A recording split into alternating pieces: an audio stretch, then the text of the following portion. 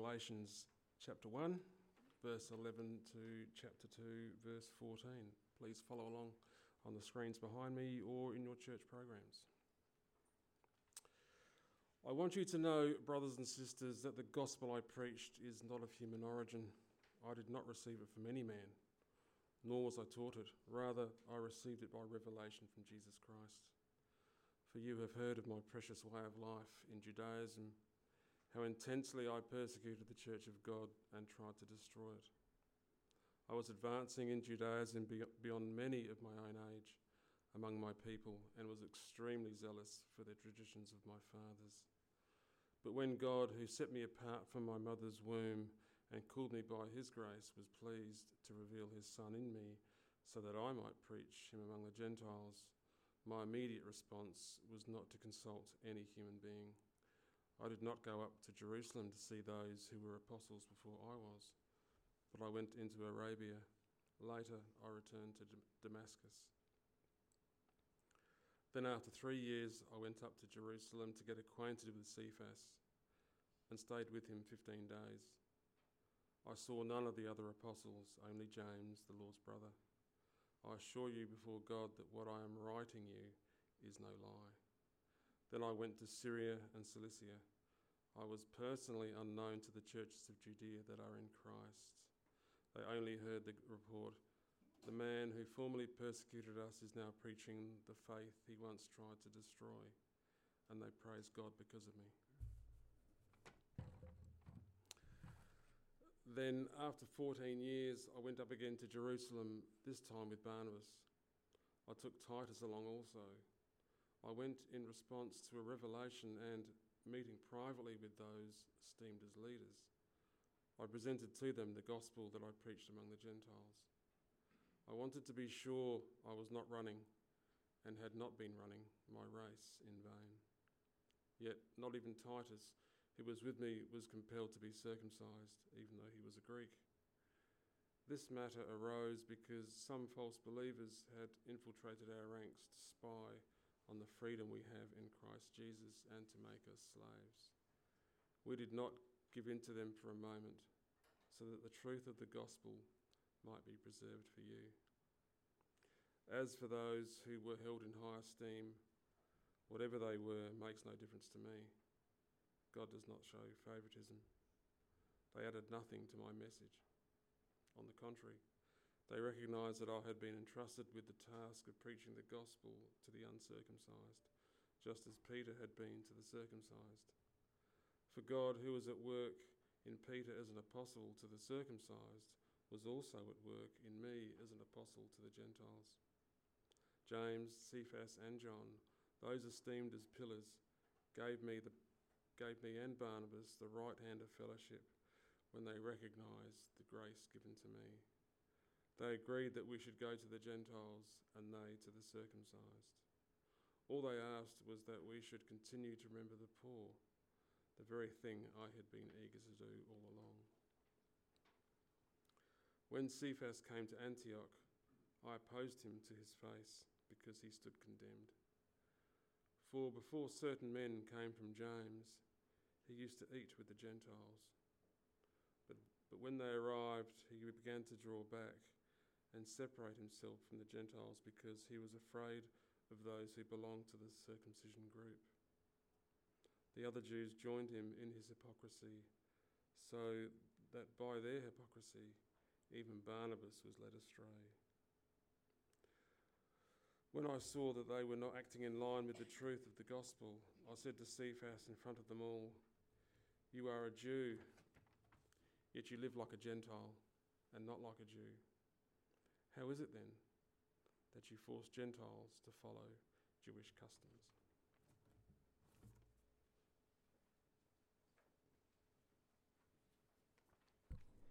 Well, keep your Bibles open. You'll need to follow along as we go and make sure I'm not making this up. Well, there are times when origins matter. Sometimes it matters where someone was born, where something was found, where something was made, or where something was learned. For example, origins matter if you're running for US president. Just ask Obama. Origins matter if your farmhand suddenly turns up with a huge nugget of gold and you've found a suspicious hole in one of your paddocks.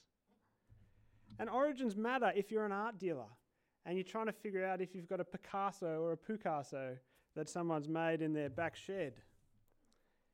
Origins matter if you're a detective and you're trying to figure out the difference between eyewitness account and hearsay that's been passed on.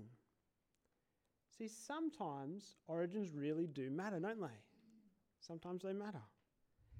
And nowhere do origins matter more than the origin of the gospel, the origin of the claims about Jesus. Because where they come from makes the difference between them being of inestimable value or absolutely worthless. See, the good news about Jesus, it doesn't still stand up if its origin is not in truth. It's a message that claims exclusivity, that it is the only way to be right with God.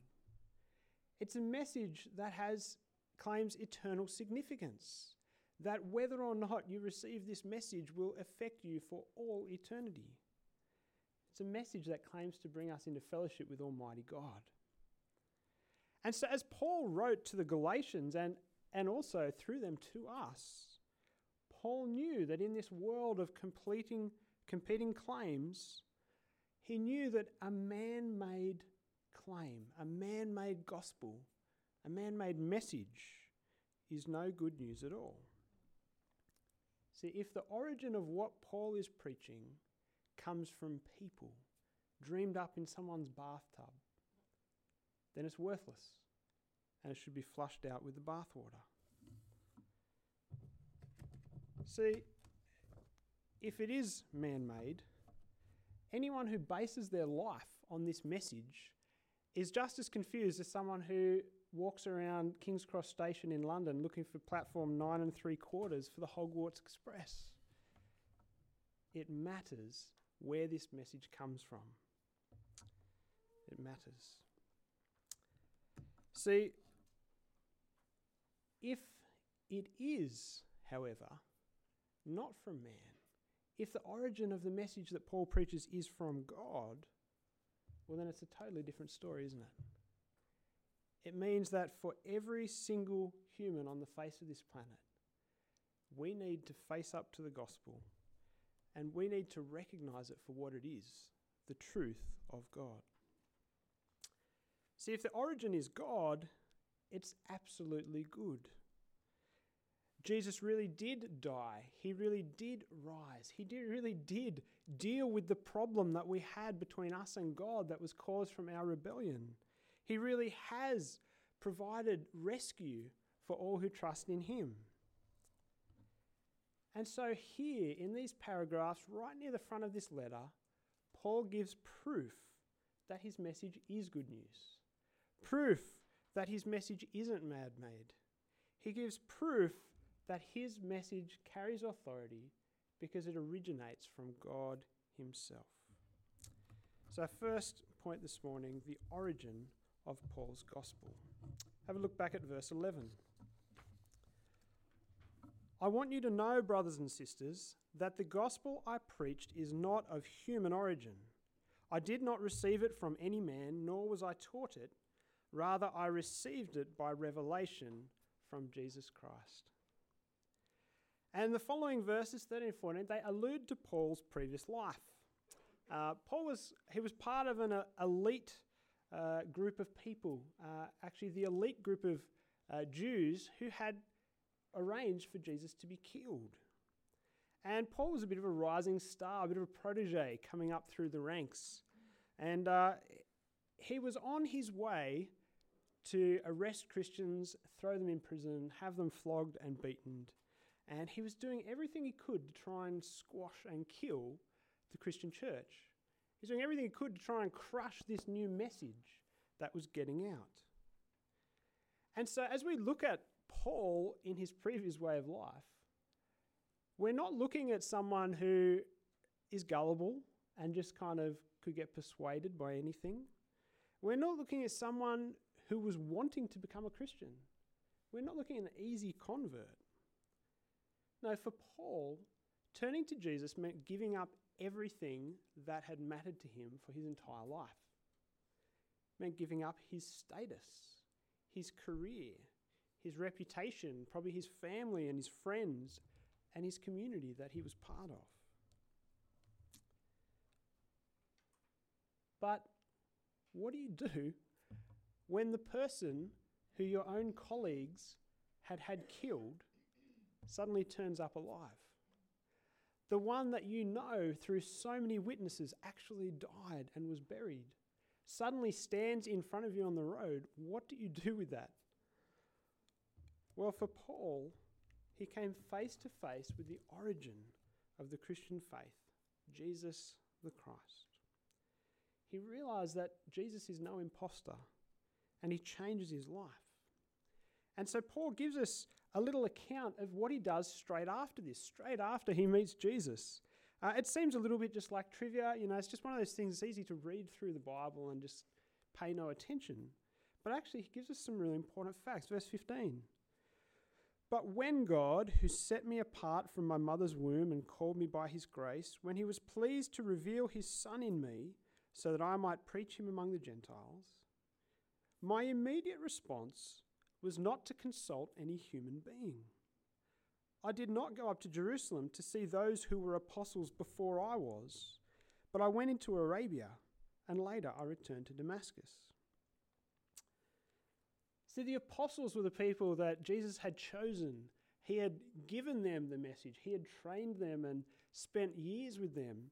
And they were the ones that he had given the task of going out and spreading the message that Jesus is the Christ and that he will rescue people from this evil age.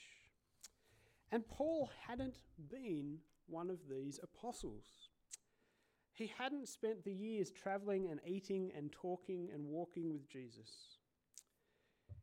And you'd think, wouldn't you? Or I would think that when Paul had his experience, the first place he would go would be to these apostles, to these first-hand witnesses. God's just chosen him as an apostle. Why wouldn't he go in there and say, okay, guys, what do we do? Help me out here. I kind of missed the first classes. But Paul doesn't. He goes in the other direction. After 3 years, we see there, he spent just a fortnight with one of them. But it's actually 14 whole years from when Paul meets Jesus till he finally comes into Jerusalem to stand before the other apostles for them to check the message that he's been preaching for the past 14 years. And he goes in there, we see in verse 1, to check that he's got it right. And in the following verses, we see the other apostles give their verdict. After 14 years, they pretty much just pat Paul on the back, say, keep up the good work. It's all good so far. Keep going. And Paul stresses here, doesn't he, that they don't change anything. They don't say, there's just a few points we want to correct you on, a few things you've got wrong. They don't add anything to the message that Paul is already preaching. They make no demands of him. They don't take anything away. They don't say, you've got this wrong, cut this out. They don't say, well, you need to add this, put this in. Actually, we read here that they acknowledge that it was Jesus who has given Paul the authority and the responsibility as one of Jesus' apostles to take the message of Jesus to the non-Jewish world. They send him out as one of them. Now, if we stop and think about it, that's quite incredible, really.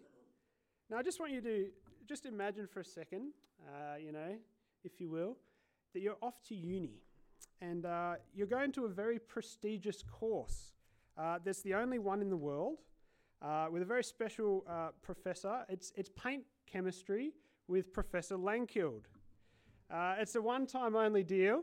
After teaching only one cohort, he actually retired on his exorbitant lecturer's salary and went sailing around the world. But it's a 3-year degree. And you start at Paint Chemistry 101 and you go all the way through to year 3 and you finish your degree and you go off to work at Dulux. After a little while, you hear of some other person who starts working at one of the other Dulux labs. And this person you've never met before, but they claim to have studied under Professor Langkild as well. And you think, hang on, this person wasn't at the classes. They weren't even living in the same state. They were one of those cursed New South Welshmen. But you hear that the work they're doing is good. You hear that they seem to know what they're doing. And after a few years of hearing about this person working away at the other lab, finally they get transferred to your lab. And you and all of the other graduates of Professor Langkild, you're keen to suss out this imposter. Who is this person that claims they studied under him? He can't have studied under him. We were there. He only did one course. But then after grilling them for months on end, you discover that this person seems to know all the little trade secrets that Professor Langkild had passed on, things that he'd invented himself and no one else knew about. They know all the professor's jokes. They reminisce about his steady lack of expression when talking about, well, pretty much anything. And you figure out after a while, even though you're not quite sure when or how, yeah, this person's legit. They really did study under Professor Langkild. Now just put that back to Paul here. See, if Paul had have heard the gospel secondhand, if his message had have come through anyone other than Jesus, can you imagine after 14 years just how many differences there would have been when he came back to the apostles to have his message checked? You think about it. We're not just talking about kind of a bare bones, okay, Paul, tell us the gospel. Well, Jesus died and he rose again. Okay, good, you're in. You know, we're not talking about a really simple basics. We're talking about a mature, in-depth, complex tapestry of the teachings and implications that Jesus is Lord. We're talking about a message and a depth that could only have been learned from the Master himself. See, what we have here that Paul gives to us is proof that the message that he teaches is not man-made, but its origin is Jesus himself. And so to the Galatian church who was confused about who to trust, who to listen to, Paul lays down his credentials. Paul is legit. Forget these other imposters with their perverted man-made gospel. Paul's gospel is from God. And here, we also get our first insight to what this man-made so-called good news was. This so-called good news that these other teachers had slipped in and were perverting and confusing the Galatians with. And we hear a little bit about it because the Galatians aren't the first ones to have heard this false gospel. See, there in chapter 2, verse 1, we see that actually this very same perversion, this very same false gospel had cropped up back in Jerusalem. Have a look at verse 1. After 14 years, I went up again to Jerusalem, this time with Barnabas. I took Titus along also. But not even Titus, who was with me, was compelled to be circumcised, even though he was a Greek. This matter arose because some false believers had infiltrated our ranks to spy on the freedom we have in Christ Jesus and to make us slaves. We did not give in for them for a moment so that the truth of the gospel might be preserved for you. There's a lot of really important stuff to unpack here. I just want two really important things. Well, first, as I've just mentioned, that we see here what the particular issue, the particular false gospel was that the Galatians were dealing with. But secondly here, Paul actually gives us an insight into the nature of all man-made gospels. So point 2, the false gospel that was confusing the Galatians. Well, as the good news of Jesus spread to non-Jews, to the Gentile world, there were false believers who were trying to force these new Christians to adopt Jewish practices, to convert to Judaism. They're saying, look, you follow Jesus, that's not enough. To really follow Jesus, you have to actually become a Jew. It's not good enough for you to stay Gentile and follow Jesus. You need to be circumcised. You need to get involved in all of the Jewish practices. Now, for those who don't know, circumcision was a sign of being a Jew that God had given the Israelites thousands of years before Jesus. It was a sign of the old covenant, the old treaty, the old agreement that God had made with Israel. And these false believers had slipped in, these imposters were making it a requirement of following Jesus. But the thing was, they'd actually misunderstood what God had said in the Old Testament. Because all through the Old Testament, as God promised that one day he would bless all nations and he would bring Gentiles into God's people, God wasn't promising to make Gentiles become Jews and bring them into the Old Covenant. God had actually promised that he would make a new covenant. A new covenant. He would bring Jews and Gentiles into a new covenant, not the old one. And this circumcision group had missed that. This circumcision group was perverting the gospel. And so here, Paul is saying to the Galatians, hey, when these guys showed up back in Jerusalem, not only did I oppose it, but all of us did. All 13 of us apostles opposed this false teaching. And further down, when in our passage, when Paul tells us that even Peter, or Cephas as Jesus nicknamed him, even when later on Peter was confused and led astray by a similar reliance on Jewish customs, even then, to a fellow apostle, Paul just calls it bluntly. Paul says to Peter in these verses to try to force non-Jewish Christians to follow Jewish customs is actually hypocrisy, and it's not in line with the gospel. It's not in line with the gospel.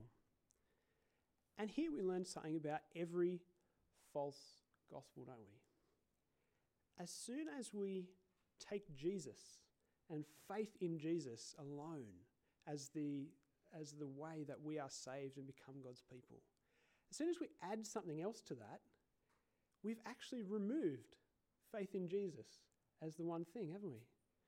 As soon as we add additional rules and requirements, we've actually destroyed the gospel, which says that we come by faith alone. We only receive, and we're part of God's people. See, Jesus himself gave us only one requirement, didn't he? He said, whoever believes in the Son will not perish, but have eternal life. So if we go around saying, whoever believes and gets circumcised, or whoever believes and abstains from certain food and drink, or whoever believes and speaks in tongues, and stops sinning for the rest of their lives, whoever believes and anything, you've actually lost the gospel altogether. You actually are making the claim, whether you realize it or not, that Jesus was wrong when he said, whoever believes shall have eternal life. And not only that, but Peter and Paul and all of the other apostles, the Jewish Christians, they weren't relying on their circumcision to be saved. They weren't relying on Jewish customs to be saved. How hypocritical to expect non-Jews to start relying on those things. Paul and the apostles didn't give in to this false teaching back in Jerusalem because they knew that if they didn't, the truth of the gospel would be lost. Jesus plus equals no Jesus. But not only did Paul here reveal the particular false gospel confusing the Galatians, as I said, he teaches us the stark truth about all false gospels. Point 3, the nature of all man-made gospels. Verse 4. This matter arose because some false believers had infiltrated our ranks to spy on the freedom we have in Christ Jesus and to make us slaves. I have a question for you. I want an answer, it's not a rhetorical, it's a bit of participation. Where do you think and where do you expect most attacks on the church will come from? Where do you think? I heard lots of things. Sorry, I told you to all answer and you did. It was fantastic. I just couldn't hear any of it. I heard a few. It was within, yeah. Outside, inside, yep. Well, you've all answered right. You're not supposed to do that. You're supposed to answer wrong. So I can go, no. I don't know about you, but I've always had this kind of sense that, attacks come from outside. It's silly, really, because Jesus keeps telling us that they'll come from within. But here is a reminder. And, I think even if we know that, still I think, we expect that within the church it's okay and attacks will come from outside. And I think often because we haven't really believed the seriousness of what Jesus has taught us and what Paul teaches us here, that attacks will come from within. I think often we kind of miss them when they come. We don't notice them. We don't deal with them appropriately. And it's hard, isn't it? Because there's nothing more painful than the attacks coming from within. There's nothing more painful than seeing someone we love who is part of us and yet realizing that there is a problem, there is a rift, there is a serious issue. Now, the attack in Jerusalem and the attack in Galatia had come from within. False believers who had infiltrated. Now, I don't think this was probably deliberate. I'm sure there are people, sometimes there are predators who do very, very much maneuver themselves into the life of the church in order to cause trouble. And I know that sometimes there are those calculating scam artists who become televangelists and fleece people of their coin. I'm sure there are some people, some false believers who know that they're false believers. But I think a lot of the time they don't. I think a lot of the time the attacks from within are people who think they're saved. They think they're convicted of their beliefs. They think they've got it right. But it's out of their confusion that they confuse others. It might be forceful, like the circumcision group who are saying, you must or else you are not a Christian. Or it might be gentle. It might just be that gentle undermining that, it's not really like that. It's no, I think it's like this. But we need to be aware that there will be wolves that look like sheep. Now, I want to say this really carefully because I don't want us to be a church just walking around, looking at everyone suspiciously, are you a wolf, like it's... We don't want to be going around doing that. We must just gently be on alert, be on our guard for teaching that is not in line with the message we've been given here in the scriptures. We want to be people who, when we hear something that's off, who gently and lovingly talk to our brother and sister and rebuke each other and call each other into line and call each other back to the true gospel, because we all need that. And then the test becomes, well, how do they respond? Because those who aren't wolves, those who are just confused for a while, they'll repent. They'll return to the gospel. And they're obviously sheep.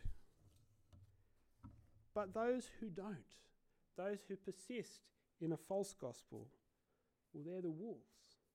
And we must not give in to them for a moment, says Paul. And one thing that will help us really take a stand and see the importance of this is to grasp what Paul says next. Because Paul says here in verse 4 that every perversion, every fake, distorted, fake gospel is actually like an assassin to our freedom. an assassin to our freedom. See, every gospel that does not have its origin in God will bring us into slavery. The gospel of God brings us into freedom. Believe in the name of the Lord Jesus Christ and you'll be saved. Every man-made gospel, whatever it is, no matter, even if it's sort of sold as being more free, more liberating, actually the irony is that any man-made gospel just brings us back into slavery. It robs us of the freedom that we have in Christ. At the end of the day, only the gospel of God brings freedom. Any other message enslaves us to sin and to law that Jesus frees us from. Well, we're going to spend a fair bit of time next week actually thinking about the difference there between law and grace, the freedom that we have in Christ. I'm really excited, and I hope you are too. But the good news of God is the only good news. It's the only one that brings freedom. Well, as we did last week, I just want to pause and just take time to address a few false gospels, a few things that I think are quite prevalent in the church throughout the world and here in Australia. I'm going to lump a few together in what I'm going to call the new apostle false gospel. Now, over the past 2,000 odd years since Jesus, there have been just, innumerable numbers of claims of new apostles. Numerous people who have come out and said, I have an authoritative message from God. Whether it's come through a vision, through some fancy glasses, through some disappearing gold tablets. The world and history is full of so-called new apostles who have a new message from God with authority of God, and we must listen to them. But here, Paul gives us a helpful little test, a helpful little proof of his apostleship and of any apostleship.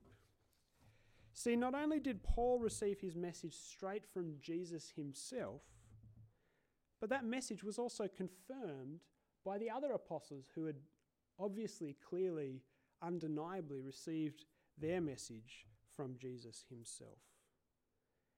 Paul, as apostle, was affirmed by those apostles who had lived and learned with Jesus during his time on the earth.